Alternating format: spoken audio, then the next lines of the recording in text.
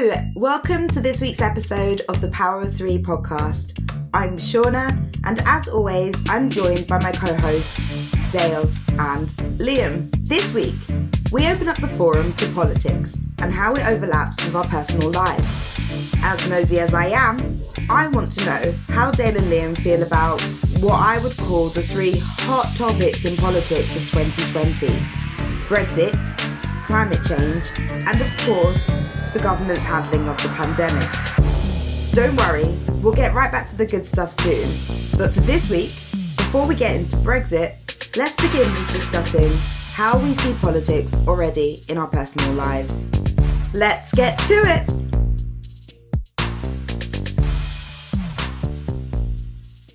So I find it hard to distinguish anything not being political in my personal life.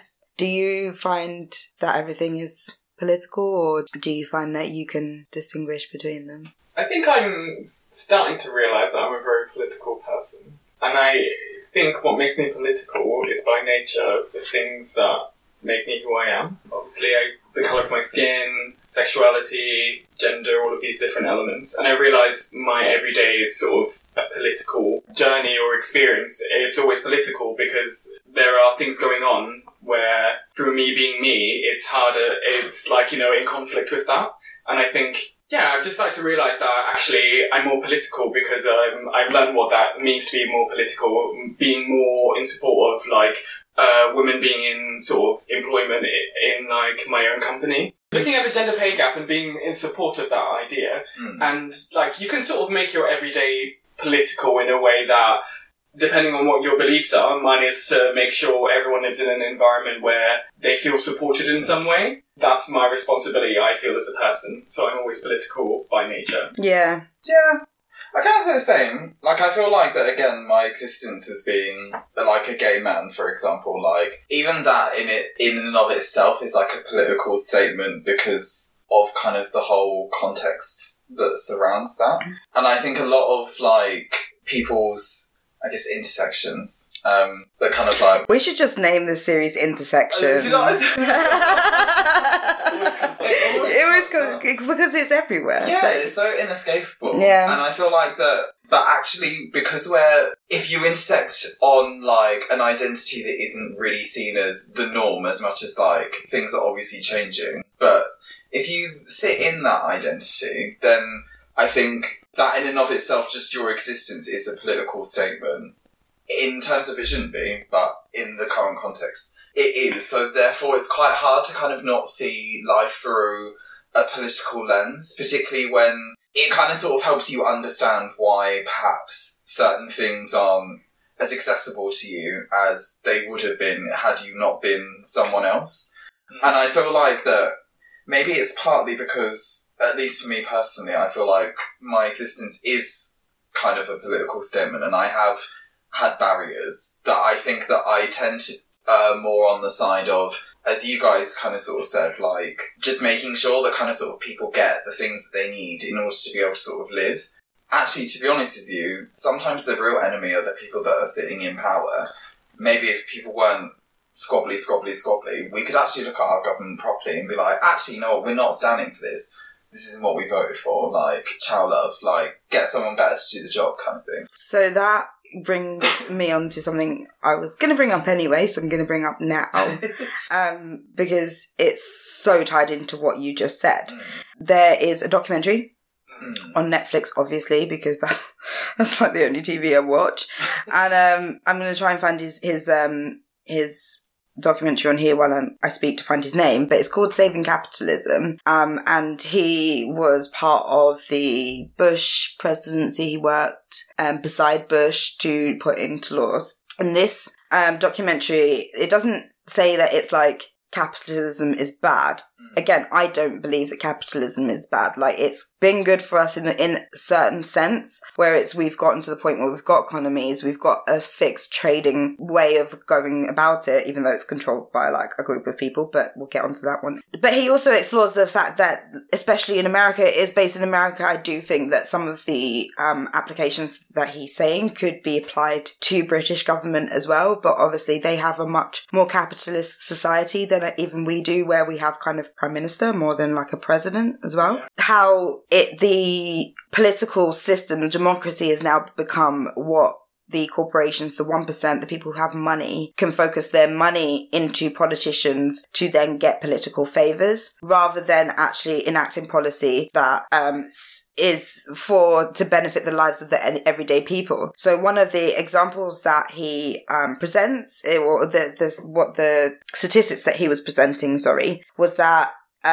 policies are 80% likely to be passed in their parliamentary system, whatever they call it, their Senate, through their process, 80% likely to be passed if they want it to be passed. However, the average person, no matter how you mix it, it ended up that if you had majority people who did not want a law to pass, it would pass 30%. 30% likely for a policy that you wanted, that everybody wanted to pass, it was 30% no matter what order you put them in, whether or not the people wanted it or whether or not they didn't, they had 30% likelihood to get what it is that they want, whereas companies had 80% chance. 80? So no matter what if you think it's wrong, if you think it's right, you have 30% chance of enacting a policy that would suit that. Or stopping a policy that would suit that. 30% chance. But if you don't donate enough to their kind of, wherever they're kind of, where they've got political pull. Foundations, charities, that sort of thing. People don't donate money for nothing. No. They donate because they want something in return. So what is it that they're getting in return? It was 90... So straight through from like the 40s, 60s, but it ended in 1998 and looking at when kind of Bush was in, and they were looking at the laws that have been passed that have basically caused their system to become this 1% and this big economic gap that pharmaceutical companies, for example, they brought out a 24-year-old, she's a student, she found out she had cancer, and she was looking through and she's insured with an insurance company in America. Obviously we have the NHS, so this only really applies to America. She had an insurance company, and their insurance company told her that they don't cover the entire cost of her cancer pills. So in order to be insured and afford the medicine that she needs to get through chemotherapy, she needed to find $3,000 a month. What? That was with insurance. That is crazy. And that, $3,000 a month as well, that's not, depending on kind of sort of where you are, I know that, taxes work slightly differently in the US, so people are paid a bit more, but that's still translates to 3 times people's rent. She literally was like, that's 3 months pay for me. How do I find that in 6 months? And the reason why pharmaceutical companies were able to do that in the US is for a couple of reasons. One being, in the UK we have a centralised healthcare system, which means they can buy it in bulk and they can fix the price, which means they can say this is the price for the entire country. Yeah. Whereas not having a centralised healthcare system, you're basically buying for your practice and your practice only. Secondly is they passed a bill that basically stopped the American government from being able to basically regulate these prices. They actually passed it. There was a whole thing about these Republicans saying, it's unlawful, the literal everything that's going on this year is apparently unlawful. I get if you want to have a free market when it's I don't know, chess sets and cups and all of those kind of other industries, things that are again, I wouldn't say for luxuries, but when you're talking about people and a healthcare system, I don't understand why you would want a free market. I think no, it's people's lives, have it so that everybody gets treated the same on health. It doesn't matter if it's about shoes or all this kind of stuff, but when you apply that to, I don't know, institutions where you're supposed to look after people, then shit like that happens. I think it's also about setting the standards that, as well, because our NHS, for example, is obviously free to the point of use, and it's kind of if you depending on the sort of quality of care you want, in a way, you could, if you could afford it, you can go private. There is still that sort of option to get better service. Yeah, but as a very minimum, there's a certain standard where anyone needing, potentially life-threatening sort of things, like, medications to save them from, dying or whatever. I think that should come as a minimum. This is affecting someone's life, and there's no way she would be able to get $3,000 to stay alive, especially Exactly. especially at the same time as going through chemotherapy. Yeah. You're not going to be working like full time, really, are you? You're going to be sick a lot of the time. Have some compassion. Yeah.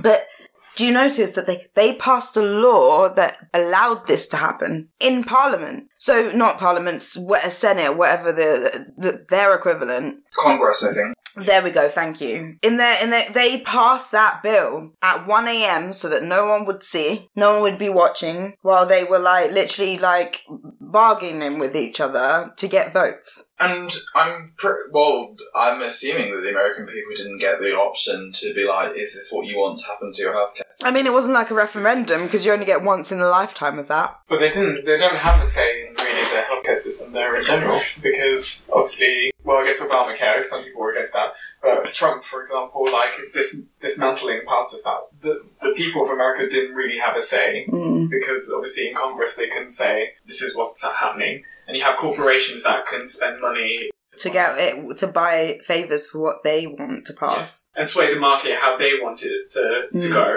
to make profits. And why is that, actually? Yeah, and so how can everything politics then becomes political? Because at the end of the day, the root of how we're running our democracies is not necessary for the many. I think sometimes politicians are often guilty of playing the political game rather than listening. And actually, it's not really hard to listen because we all have social media and we've all got news and we all have different ways of communicating. And I think, they might be guilty more of getting one off on the other. If we think about our current politicians in the UK, it's more about the drama and the sense of making it seem like you're, to be doing something. Yeah. But when it actually comes to listening to what many people are saying about homelessness in Brighton, for example, why is that a thing when this country is so rich? Very rich. It's probably one of the richest countries in the world. And I'm not saying I have a solution to necessarily solve homelessness, but I think, as you say, there's things they can do rather than saying, oh, we've brought homelessness down by X amount of thousands or hundreds. And less arguing the argument about the numbers, but actually doing something where it doesn't exist. And I think the Conservatives pledged to reduce homelessness, I think by 2022, 25, something around there. When we would have forgotten about it. Yeah, but there's also this idea is why this is something that is long overdue, and this is something that's been coming from the people for a long time. So it's what can we do to ensure that's how all of our policies go, whereby there is something to ensure that this thing that's bad for a country or bad for us as individuals isn't a thing. Whereas whether or not it's homelessness or being paid, gender pay gap or racial disparities or whatever it might be, our governments are doing something about it and not spending too much time infighting. I think that's also what comes back to what he was presenting, why I think it's relatable in the Saving Capitalism documentary, why it's relatable to here as well. We might not have such obvious corporate investment, but think about our laws. We give tax havens to companies who basically don't pay millions in tax, both here and in other countries. I think Google in America was saving $11 billion a year on taxes from tax breaks. They literally passed this law in America where, again, in the documentary where, I think it was to actually stop it, but then they reversed it later. CEOs were getting basically tax cut, breaks from being a CEO, basically, from what I understood anyway. It was kind of oh, you're a CEO? Okay, well, we won't tax you as much on your salary. And as much as we don't have laws like that here, we do find that corporations either don't pay any tax at all or pay minute levels of tax compared to the amount of money that they make in this country, and they can afford to pay the tax that they're not paying and still be billionaires. Yeah. They're also showing yes, we do slightly tax higher earners, but if you think about it, that tax level, that change is around 40k, which I think most people should be earning. You shouldn't, inflation, We shouldn't be still like, minimum wage shouldn't be £7. It's not inflated that much since the 60s. Brexit applies to everybody. It changes everybody's lives. Everybody had their say and they had to enact the rules. Now we look at the Brexit campaign. Boris, and I'm pretty sure this guy, Boris and Nigel were like little devil on your shoulder, I swear. Because they were lying. It was Boris and Nigel who were pledging things and had no power to pledge them. At least with David Cameron, if he was saying he was going to do something in the Remain campaign, he was at least the Prime Minister and he could have bloody at least taken it to Parliament. Yeah. But you, as an MP, you don't really have any power. You'll find that people are a little bit standoffish when we haven't actually voted you in, much why they both her and Boris opted to have elections. But then she employed Boris. She put Boris on her party, and what did Boris do? Vote down her Brexit transition period bill. For what other reason? For the fact that he wasn't the one putting it on the table. I mean, there was some. I think there were sizable. Yeah, but the sizable amendments, I think, are the ones that are the most worried. The most concerning, particularly to do around some sort of border in terms of trade border, between the UK and Ireland, like as in Northern Ireland as well, yeah. Ireland. And the laws. The laws as well. The bit I did kind of like the sound of is that we are at a point where Boris has obviously put the thing on the table, and this is what it is.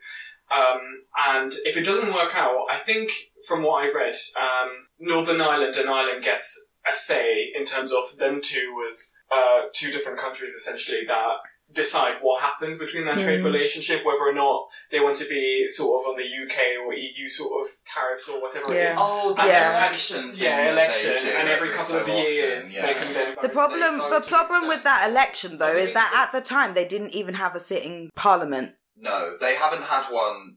I think they have one now. They have one now, yeah. I'm pretty sure they didn't have one for years, yeah. Yeah. And at the time in which you're doing this agreement, you're basically asking people who cannot agree to come to work. Yeah. That was the issue as well. It was like, okay, yeah, you're giving this, but they can't even sort their shit out, so how do you expect them to vote? They had a parliament before then. Like, they've had a parliament ever since the Good Friday Agreement. But in terms of, so a couple of years ago, something happened, and I can't remember what it was. I think it might have been something to do, they couldn't agree on a bill, maybe? Yeah, it was some kind of bill. See, no one even remembers it was so long ago. I mean, they have one now, but they always have to have, like, 50%, like, one party and 50% of some, well, 50% representing wanting a united Ireland, I think, and 50% representing a unified. I mean, one where it's separated. Yeah. It's really complicated. We do need to get to that point whereby they had to vote for that in the first place because we had Theresa's bill. I mean, the whole bloody voting on the Theresa May bill over and over and over again. 3 times it went through, and then all he did was make an amendment to one part of it, which that same part he now wants to renege on.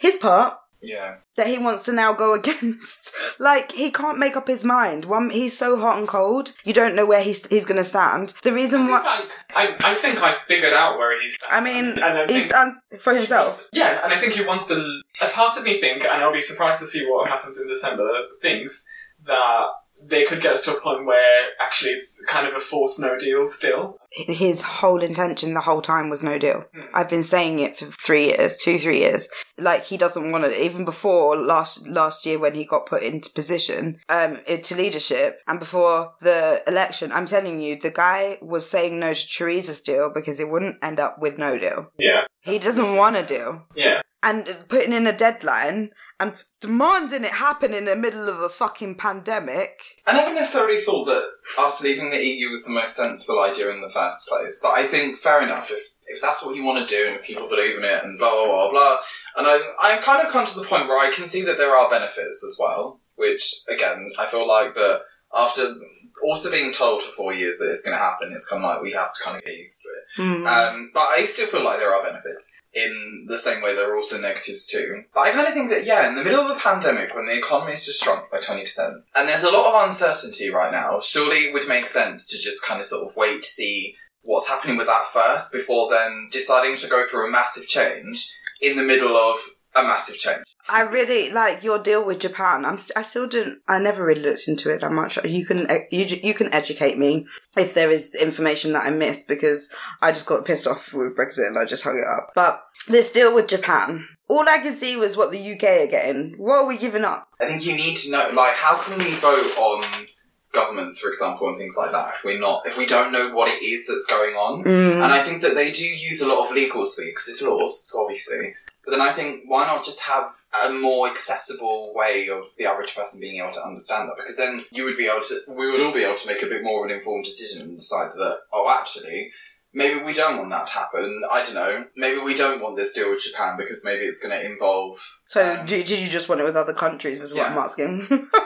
The thing is about Brexit, and it's really annoying because I feel like it overlaps with the pandemic, and everything overlaps with the pandemic right now, but with the pandemic happening and everything changing, even though they tried to pretend like it's not, we can go back to normal and we could just pretend like we've dealt with it and it's past us, when it's not. But it's here and things are changing and corporations are changing how they're working.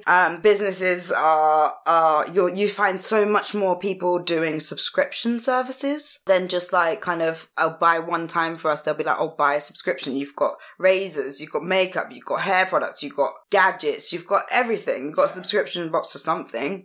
The world is changing how we interact. It's not like a one-time thing anymore. It's kind of like I am choosing where I want to invest my money. But do you know what I mean? Like, the world is changing and therefore our laws need to move quicker with us. We can't be negotiating trade deals when we don't really know what we need. The world is changing. The country is changing. The way in which we work is changing. I really do think that eventually people will just be like, this is life now, and get to the new normal and forget what they used to have and continue to do what they were doing, maybe with a few less restrictions, but they'll still kind of have, there's no point changing it. And if a pandemic happens again, you're already set up to just deal with it. No economic damage whatsoever. Maybe it gives employers the chance to say, do you know what, it does not matter where you live. I could hire someone in Scotland and be in London and we still be able to work. Yeah. Wouldn't that also, in a way, like, help with... austerity? Not necessarily austerity, but unemployment, for example.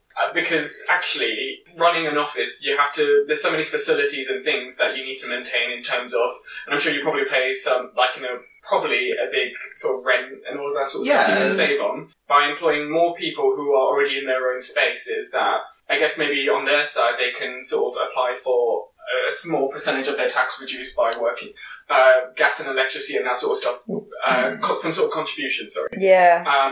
But overall, actually, you have the scope to hire more people who are going to be at home. Parents, for example, that don't necessarily have childcare or just coming out of maternity leave and all of that stuff. Why do you need to go to the office, spend money on transport and all? I guess that makes because sense. It contributes to the economy. Yeah. So it's so exactly that. So it's kind of like, okay, if I don't need to do that and I'm able to have the flexibility, and I do think it will empower women more to be able to kind of advance their careers while having children. Obviously women tend to be a lot later to have children now because they want to focus on their careers. Me, myself, I'm like 30 now and I'm pretty sure my parents would have expected me to have hopped out at least 2 kids by now. But do you know what I mean? Like, all of a sudden there's these opportunities to not have to be in a central hub of London. Then people can invest in other areas. They can invest in places. And that's why I said austerity, because I do think it would help deal with this austerity, because all of a sudden, if you're at home and I need to pop to the shops, I'm going down into town. I'm not like in London where I've gotten the train into doing it. I'm actually investing in my society, local community. Which is something which is a big thing. Yeah, you can create, rather than diverting all of this sort of traffic and to the big cities. Yeah, divert them to local places and you see that more areas are going to thrive from, having that very centralised sort of base being your home and then everything else around it. Yeah. Yeah, because like, obviously with things like, again, like the retail industry and like all of that kind of stuff in restaurants and things like that. If you think about, say, Brighton, for example, there's a lot of people that live in Brighton that work in London, and there's a lot of people that then, obviously, as you said, like, you know, they're in London, so they're gonna, like, you know, buy stuff there, whether it's, like, their clothes, their food, their blah, blah, blah. But now they're obviously at home, it's kind of like, obviously, you know, eating out is still a bit contentious at the moment, at least as of recording. But I kind of feel like, again, once it's safer to, you can, like, do that, and then suddenly, like, the local economy goes up, and then suddenly, like, instead of all of the wealth being centralised in London, then suddenly, again, you find that communities are way more empowered, and actually there's more resource to go around, so people live more comfortably. Yeah, and the quality of life could be more tailored to your need as an individual or your community's need, because what, you know, we need down in, let's say, somewhere in Sussex, Red Hill, place I've never been to, just making it up, in relationship to London, let's say I'm a worker that commutes to London, what my needs are in my local area is so completely different to what I need in London. In London, I need quick transport, I need things to be, I guess things kind of make sense that they're at the price they are sometimes, because I think, like, it's kind of seen as being vibrant and all that sort of stuff. But I think actually if you brought some of that home, whereby you've got the rates here in terms of the amenities you have in your local area so much better, you can actually see each of these areas becoming their own sort of mini version of London in different places, in smaller communities. I don't understand why it's wrong to, instead of go these places are our cities, why not have the whole country booming? Like, why is there a small town somewhere that has no job opportunities and people have got to travel out because you decided it has to be in a hub? Why does it have to be in a hub?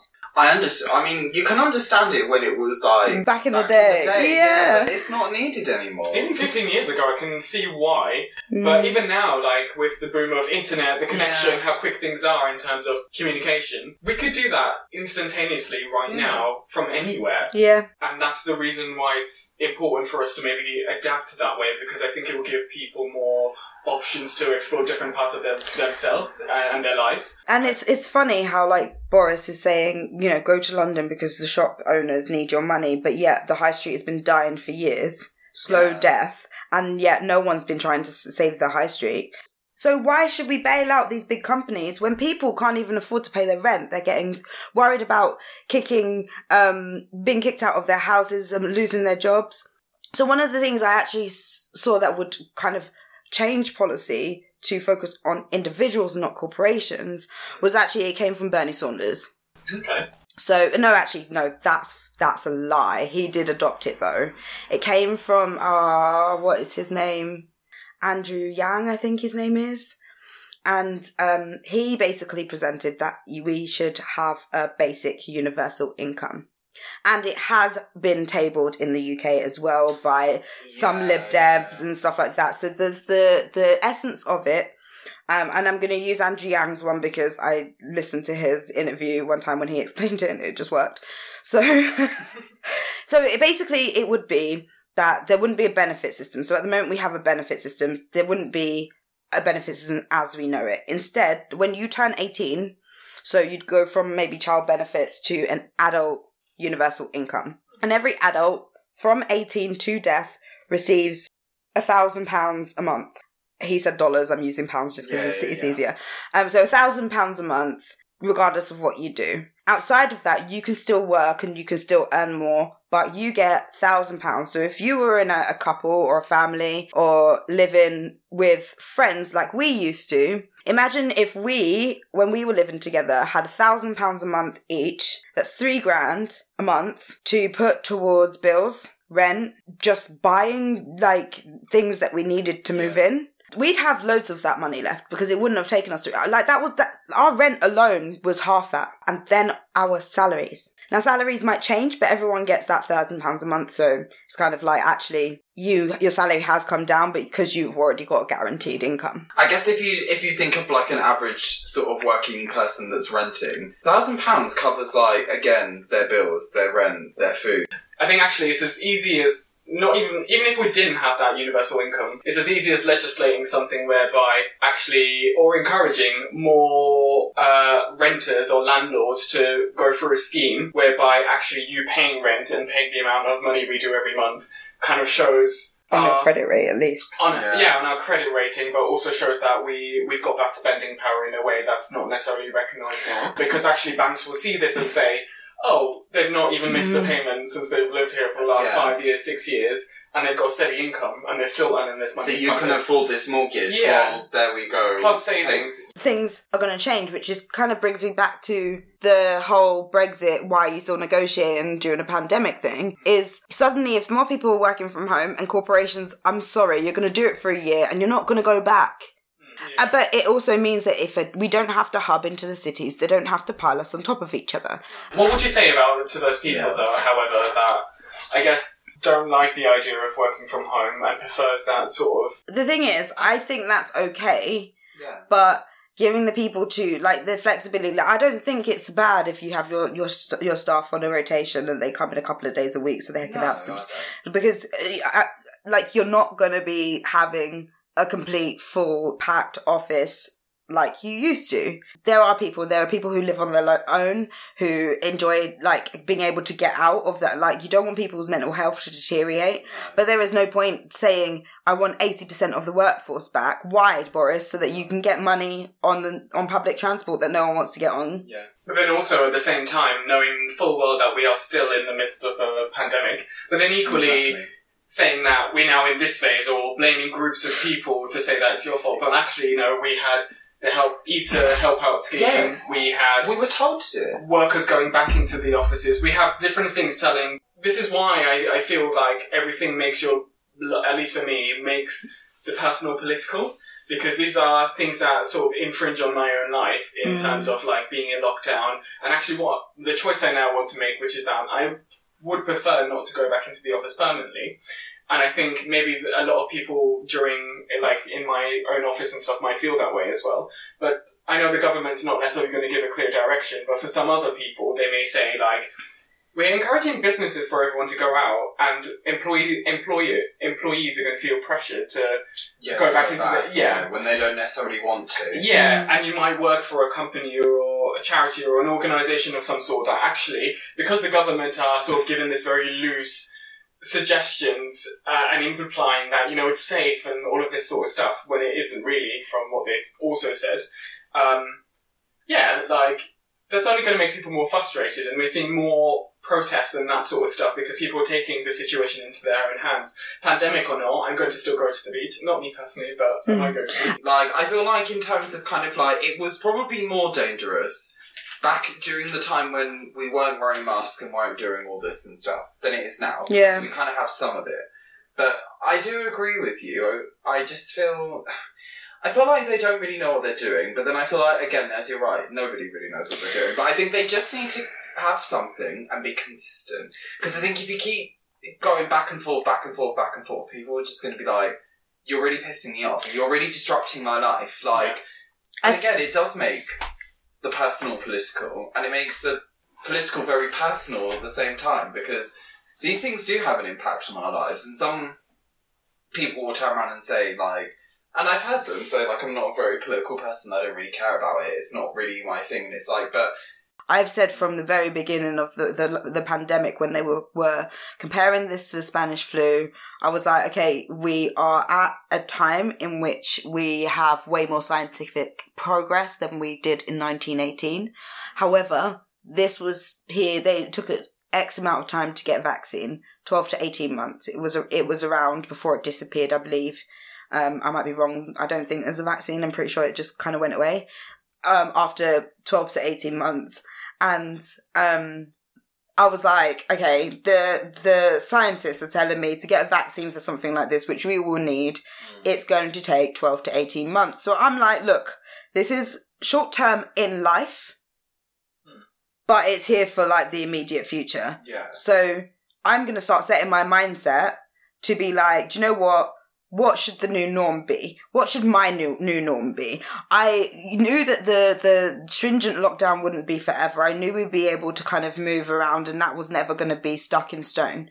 But life needed to change to adapt, to be able to get to the point where if something like this happens again, our economy is not going to tank because of it. Yeah.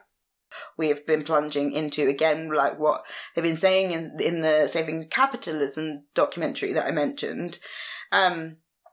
People are no longer trusting their governments. One of the things that he said, in American government, I completely agree with it. Here with Brexit, we were polar opposites. We were kind of down the middle.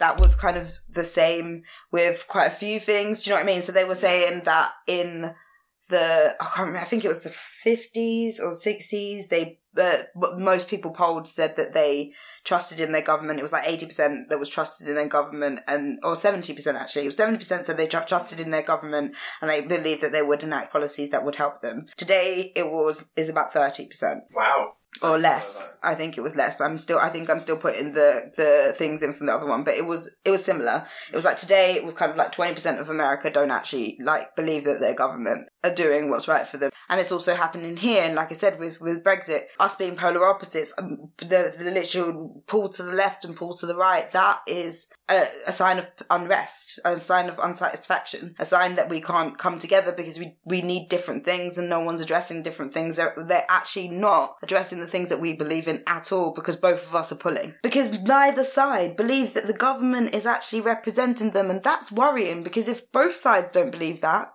who are the government representing? Yeah. But then it's also that scary part of maybe the government can't represent either side, and there will always be that conflict where nothing can unify both sides in a way whereby we have a situation like Brexit, where, you know, I guess the country in some way, like, maybe they felt split, but there was still that 52%, I believe, that still voted for Brexit. Yeah. And, you know, we now need to be at a place where we're compromising on both of those. No one solution is going to work for both, but it should be focused into unifying rather than keeping these things as two separate sort of different conflicts going on, left, right sort of thing. Whether or not there is that such spectrum, left, right, blah, blah. But, I don't think there should be. To be honest with you, I kind of think that basic human needs shouldn't be a political issue, in my opinion. I think that regardless of whether you sit left or right, if someone was to turn around and say to you, do you want to make sure that you can live comfortably, like, without suffering, without discrimination, without that kind of stuff, the majority of people, I'm sure, would turn around and say yes. And I'm sure if they was to turn around and go, oh, well, there's this group of people that can make that happen for you, I'm sure the majority of people go, okay, do it. Like, I think that there's so much playing politics around politics. Exactly. I don't know whether or not you guys saw it, but they did this documentary called The Social Dilemma. No. I don't think I've seen it. Well, it obviously... So The Social Dilemma is basically... it is a documentary, although they do kind of dramatise it. It's a bit weird. And they are actually interviewing people who used to work for massive tech companies. So you're talking about Instagram, Facebook, YouTube, Google, like all of Silicon Valley, basically. And they were instrumental in things like the like button on Facebook. The way that, like everything that we use now, they were like normally at the conception of these kind of softwares that we now incorporate into our day-to-day life. And they are basically... A lot of them ended up quitting because of the fact that they didn't think, essentially, that the ethics of internet use and the way that we're using the internet for these companies. For me, it's kind of like, well, these people, they invested in what capitalism is. They did what they made money. They found ways to churn an income and continue to make that grow, which is essentially what you ask of human beings. They've just done it in their own ways, right? But what they're saying is actually some of these algorithms that they have that push content to you. So, for example, if you're on YouTube or if you're on Facebook, the Cambridge Analytica whole thing that all ties into it is this, the essence that if you have shown signs that you could have tendencies to go into conspiracy theories, you know, if you believe that the world is flat, or, do you know what I mean? That's something like that is kind of against the widely known consensus. Then they would start suggesting to you other videos and posts that you should be watching that then kind of caused into this spiral of, and then because the algorithm sees that you watching these hate videos, then they keep showing you these hate videos.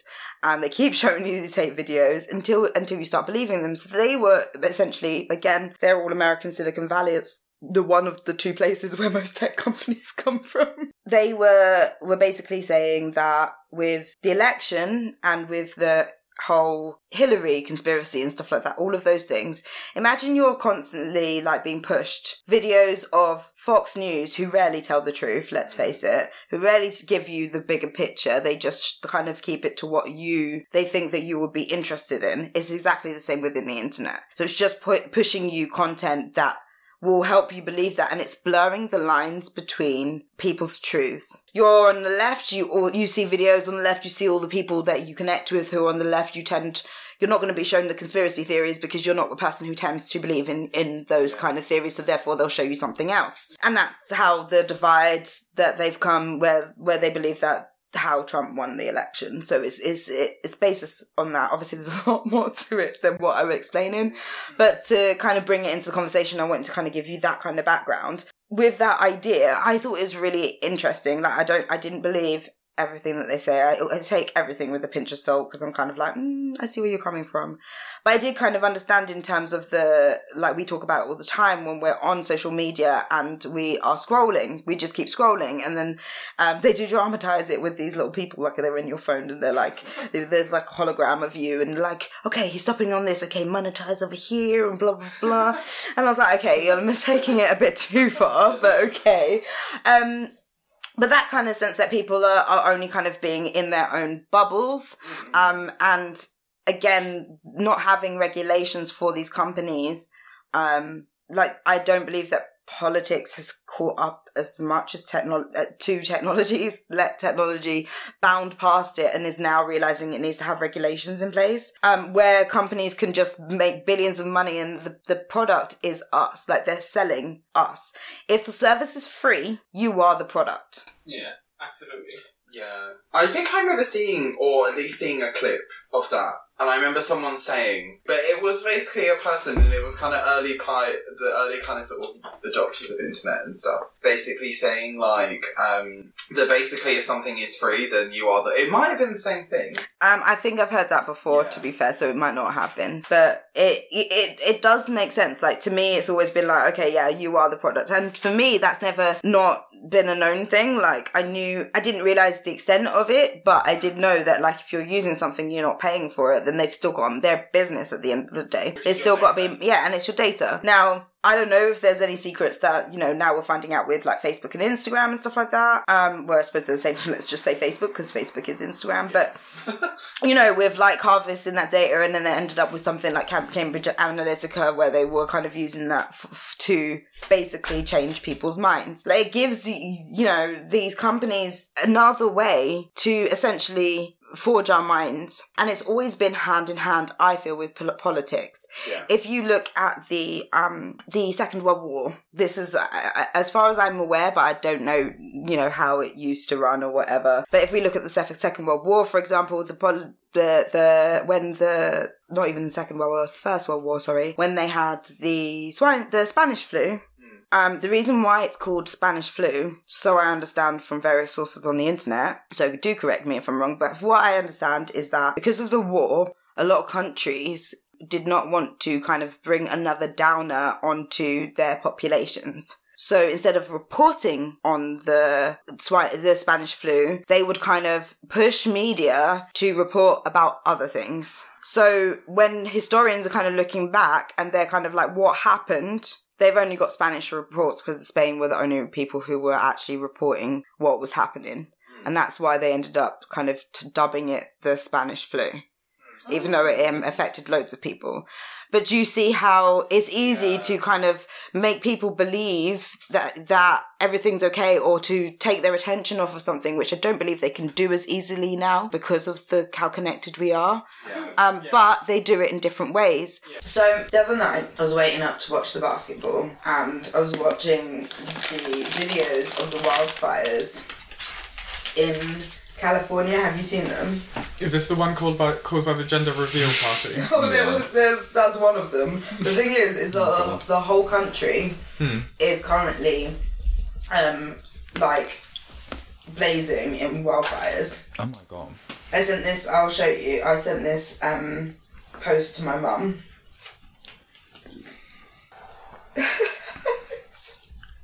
Should never go into my mum's conversation. I sent her a post earlier that was from the Evening Standard that says Boris Johnson worried about money on prime ministerial salary of 150 grand. And she replied, "Oh, bless him," with a palming face. What was I looking for again? The wildfires. Okay. These are the locations of wildfires. Oh wow! Oh my god!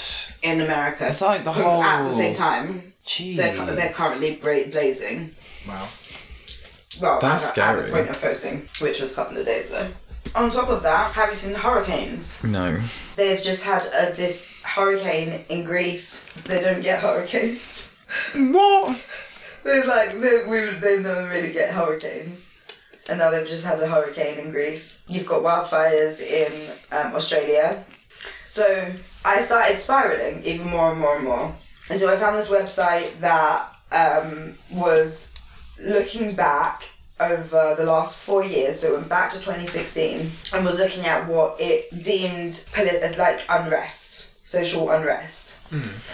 So it wasn't just like natural events, but it was also kind of like political unrest as well, so like protests and everything like that. So I scrolled to the bottom and I went to see I counted how many were in 2016, and they counted 7 of those events. 2017, 9. In 2018, that was it. 9 events 2018. 2019, there was 10 events. 2020, which has not finished, 15. Wow.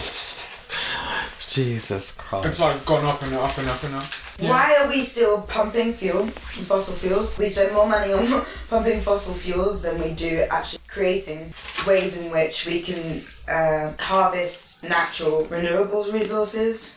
And we continue to pump out emissions and say that we're going to lower them by X amount of time, lower them quicker. We've been saying this for decades. Yeah. It's not like we only knew about this like a couple of years ago. Yeah. People have been saying this for like as long as we've been alive. Enough time to pass now. Exactly. I agree. I think it's a trick, really, because when we think about UK, American terms in terms of politics, they're not very long. When they pass it on, if they don't get into the next term, that's then, the next winner's job to sort of sort out the issues in terms of climate change, different issues that we see in terms of maybe on a local level, homelessness and things like that. It's the local the politicians, they sort of like delay because they want to cater to a certain audience, but not necessarily be seen to do things that will really make a difference in terms of globally, really, like climate change. I mean, from the stuff I've read of Trump and his view about climate change, is not a good one.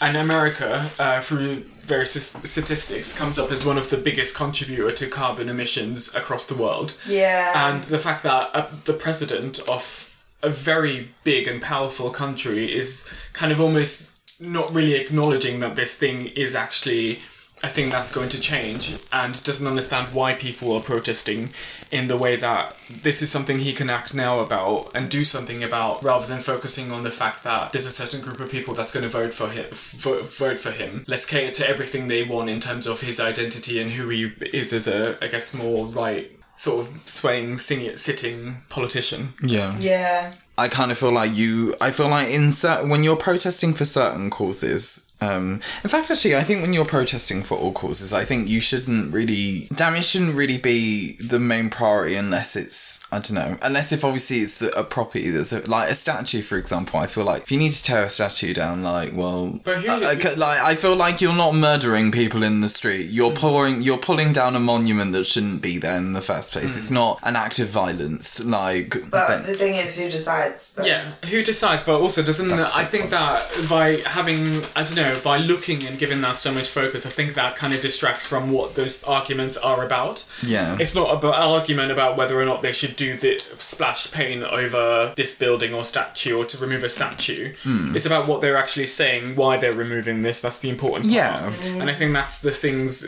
we need to look at. Like, we know climate change is happening. We're so slow, we're like glacially, I can't even say the word. Lazily. Yeah. Like, moving further and further away from the problem in that we're like pushing it aside, but it's there. And come like 20 years or whatever it might be, you know, we will see a massive difference in terms of like maybe how hot our summers become. Yeah.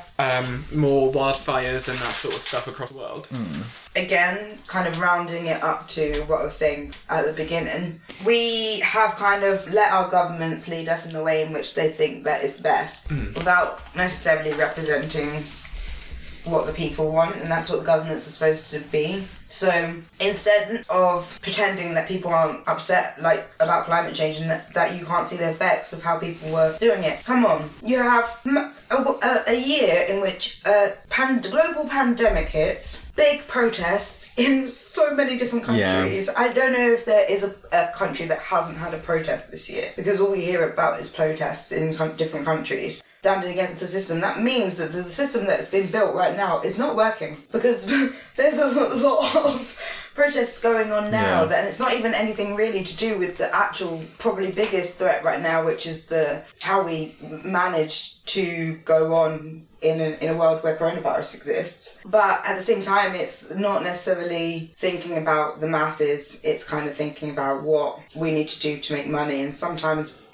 we have forgotten, I believe, that we've forgotten that the two can be mutually exclusive, don't have to be mutually exclusive. No. My leaving question. Ooh. You are Prime Minister. Ooh.